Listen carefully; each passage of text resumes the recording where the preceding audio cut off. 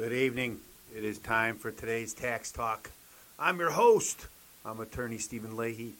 It is Wednesday, May 4th, the year of our Lord 2022. Now, it seems like we've talked about this story before, and I thought it was behind us. It came, and it went very quickly, with the IRS several months ago announcing that they were going to use this biometric information so people can get in the website. And then there was big objections all over, even in Congress, even the Democrats in Congress. Everybody was all over this, and then they canceled. Is that what they're going to do? Well, that's what we're going to talk about today. Won't you join us?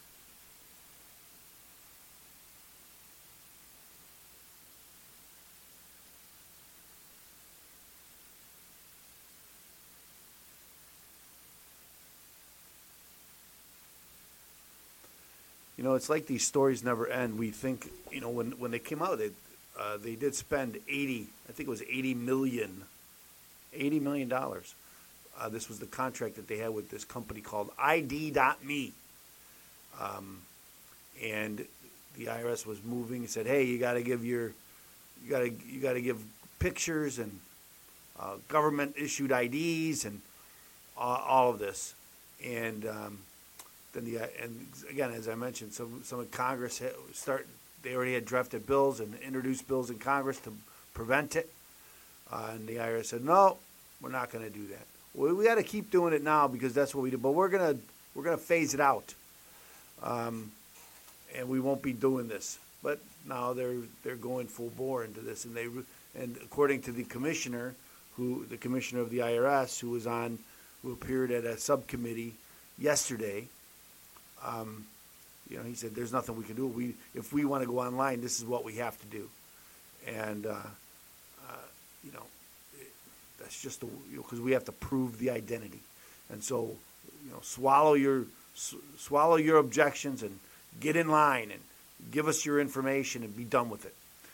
But it's not always that simple, right? Because we're giving it to these third-party organizations. It's not even the government. Not that we can trust the government. The IRS has proven that they can't secure documents, tax returns, let alone your personal information and your biometric information. I think I mentioned here on this show when we talked about it last time that here in Illinois there's rules against using biometric information without the expressed consent of the taxpayer would be in this case, and I'm not sure if I guess they can make you consent because there's no other way to do it, right? There's no other way to get the information. You can't call on the IRS. You can't call them on the phone. They won't answer the phone. And now they say, well, if you want to get online, you have to give us this information. That's the only way we're going to get any of this. You got to give us your bio information to get online to get your tax information. And it's held by a third party. And don't worry, they're safe. And we're going to talk a little bit about that. But I was kind of torn between what story to go over today. There's a couple of good stories, very similar stories. I'm going to go with the one I think that was. I keep going back and forth. Because one story was today about, and it mentions that subcommittee appearance that I talked about. The other one was from just April 15th, and they were talking about the debacle before they really knew that they were going back to this. And it really does a great job of outlining why they shouldn't do it. I think I'm going to do it that one. I might read some of the other one. And then there's a third article about the company ID.me and some fraud from they had to fire some employees for fraud. And so, you know, you could do all of these things to protect the taxpayer, but when the people that you're trusting to avoid those that you don't trust are the ones you can't trust, it gets very complicated, right? They just get cut right to the chase, and they get all the information. So anyway, here's a good story. Let's start with that. Okay, the IRS ID.me debacle, a teaching moment for tech. Last year, when the IRS signed an $86 million, I said $80 million, I was wrong, $86 million contract with identity verification provider ID.me to provide biometric identity verification services, it was a monumental vote of confidence for this technology. Taxpayers could now verify their identities online using facial biometrics, a move meant to better secure the management of federal tax matters by American taxpayers. However, following loud opposition from privacy groups and bipartisan legislators who voiced privacy concerns, the IRS in February did an about-face, renouncing its plan. These critics took issue with the requirements that the taxpayers submit their biometrics in the form of a selfie as part of a new identity verification program. Since that time, both the IRS and ID.me have provided additional options that give taxpayers the choice of opting in to use ID.me's service or authenticating their ID via a live virtual video interview with an agent. While this move may appease the parties who voiced concerns, including senators who had opposed the no facial recognition, who had proposed the no facial recognition at the IRS Act. As I mentioned, it came very quickly. They came up with some legislation to ban it. At the peak of the debate, the very public misunderstanding of the IRS's deal with ID.me has marred public opinion of biometric authentication technology and raised larger questions for the cybersecurity industry at large. Though the IRS has since, let's get rid of this. Though the IRS has since agreed to continue offering ID.me's facial matching biometric technology as an identity verification method for taxpayers with an opt-out option, it should be an opt-in option, in my opinion, confusion still exists. The high-profile complaints against the IRS deal have, at least for now, needlessly weakened public trust in biometric authentication technology and allowed fraudsters to feel highly relieved. However, there are lessons for both government agencies and technology providers to consider as the ID.me debacle fades into the rearview mirror. And here, this was on April 15th, but now it's right back. It's not in the rearview mirror anymore. Don't underestimate the political value of controversy. This recent controversy highlights the need for better education and understanding of the nuances of biometric technology. I'm sorry, but you just don't understand. You're too stupid to understand.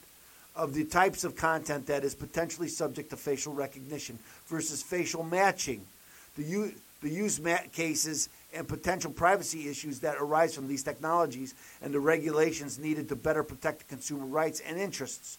For example, there is a huge discrepancy between using biometrics with explicit informed user consent, explicit, not opt-out, but opt-in, user consent for a single one-time purchase that benefits the user, like identity verification and authentication to protect the user's identity from fraud, as opposed to scraping biometric data at each identity verification transaction without permission, or using it for unconsented purposes like surveillance or even marketing purposes. Most consumers do not understand that their facial images on social media or other internet sites may be harvested for biometric databases without their explicit consent. That's one reason why I wanted to read this article instead of the other, because most people don't realize this. When platforms like Facebook or Instagram expressly communicate such activity, it tends to be buried in the privacy policy, described in terms incomprehensible to the average user. In the case of ID.me, companies implementing this scraping technology should be required to educate users and capture explicit informed consent for the use case they are enabling. In other cases, different biometric technologies that seem to be performing the same function may not be created equally. Benchmarks like these provide a rigorous evaluation of biometric matching technologies and a standardized means of comparing their functionality and the ability to avoid problematic demographic performance bias across attributes like skin tone, age, or gender. Biometric technology companies should be held accountable for not only the ethical use of biometrics, but the equitable use of biometrics that works well for the entire population they serve. I think that's a false red flag. Politicians and privacy activists are holding biometrics technology providers to a high standard, and they should. The stakes are high, and privacy matters. As such, these companies must be transparent, clear, and perhaps most importantly, proactive about communicating the nuances of their technology to those audience. But they're not doing any of that. One misinformed, fiery speech from a politician trying to win hearts during a campaign can undermine an otherwise consistent and focused consumer education effort. Is that what we have? A focused, consistent, and focused consumer education program? Is that what we have? Senator Wyden, a member of the Senate Finance Committee, proclaimed no one should be forced to submit to facial recognition to access critical government services. And in doing so, he mischaracterized facial matching as facial recognition, and the damage was done. Is that right? Perhaps Senator Wyden did not realize millions of Americans submit to facial recognition every day when using critical services. I don't think most people know this, no. At the airport, at government facilities, and in many workplaces. But by not engaging with this misunderstanding at the outset, ID.me and the IRS allowed the public to openly misinformed and to present the agency's use of facial matching technology as unusual and nefarious. It is unusual and nefarious when used by the government, in my opinion. They'll say, well, that's not the government, it's a third party acting for the government, which makes it even more dangerous. Against a deluge of third-party misinformation, ID.me's response was late and convoluted, if not misleading. In January, CEO Blake Hall said in a statement that ID.me does not use many facial recognition technology. One-to-many. It's one-to-many facial recognition technology. The comparison of one face against others stored in a central repository. Like less than 1 week later, the latest in a string of inconsistencies, Hall backtracked, stating that ID.me does use one-to-many, but only once during enrollment. We never use it. Well, only once. Well, maybe after that too. An ID.me engineer referenced the incongruity in the prescient Slack channel post. We could disable the one-to-many face search, but then lose a valuable fraud-fighting tool. Or we could change our public stance on using one-to-many face search. But it seems we can't keep doing one thing and saying another, as that's bound to land us in hot water. As it should. You're lying, or at least misleading. Transparent and consistent communication with the public and key influencers using print and digital media as well as other creative channels will help counteract misinformation and provide assurance that facial biometric technology, when used with explicit informed consent to protect consumers, is more secure than legacy-based alternatives. Again, it is not explicit informed consent. It just isn't. As the engineer pointed out, they say they don't. Well, we do. Well, we don't. Well, we could. Well, we might. It's not consistent, and it's not consistent informed consent. Rampant cybercrime has promoted more aggressive state and federal lawmaking, while policymakers have placed themselves in the center of push-pull between privacy and security, and from there they must act. Agency heads can claim that their legislative endeavors are fueled by commitment to constituent safety, security, and privacy. But Congress and the White House must decide what sweeping regulations protect all Americans from current cyber threat landscape. There is no shortage of regulatory precedents to reference. The California Consumer Privacy Act and its landmark European cousin, the Central Data Protection Regulation, model how to ensure that users understand that the kinds of data that organizations collect from them, how it's being used, measures to monitor and manage that data, and how to opt out of data collection. To date, officials in Washington have left the data protection infrastructure to the states. This is what I was talking about earlier. The Biometric Information Privacy Act in Illinois, as well as similar bills in Texas and Washington, regulate the collection and use of biometric data. These rules stipulate that organizations must obtain consent before collecting or disclosing a person's likeness or biometric data. They must also store biometric data securely and destroy it in a timely manner. This bill issues fines for violating the rules. If legislators were to craft and pass a law combining the tenets of the CCPA or the GPR regulations with the biometric specific rules outlined in PIPA, it's alphabet soup, greater credence along the security and convenience of biometric authentication technology could be established. Biometric authentication providers and government agencies need to be good shepherds of the technology they offer and procure, and more importantly, when it comes to educating the public. No, it's not about sometimes education can be just propaganda, right? They tell you one thing and they do another. Oh, don't worry, it's all fine, but it's not. Some hide behind the ostensible fear of giving cyber criminals too much information about how the technology works. Those companies' fortunes, not theirs, rest in the success of a particular deployment. And whenever there is a lack of communication and transparency, one will find opportunistic critics eager to publicly misrepresent biometric facial matching technology to advance their own agendas. Is this what they're going to talk about, misinformation? If I object, am I giving you misinformation, and so therefore I should be silenced? When multiple lawmakers have painted facial recognition and biometrics companies as bad actors, they have missed the opportunity to weed out the real offenders, criminals, and identity crooks. Well, we know that there's cyber criminals and identity crooks. That's why we need privacy, and that's why and I don't think giving it to the government is going to help that. They've breached everything that we've put forward. The more you put forward, the more they breach it. That's the end of that. Anyway, that's kind of a. Let's just read a little bit of this because I think it's the IRS's ability to offer an array of online services. Because this is from the IRS commissioner.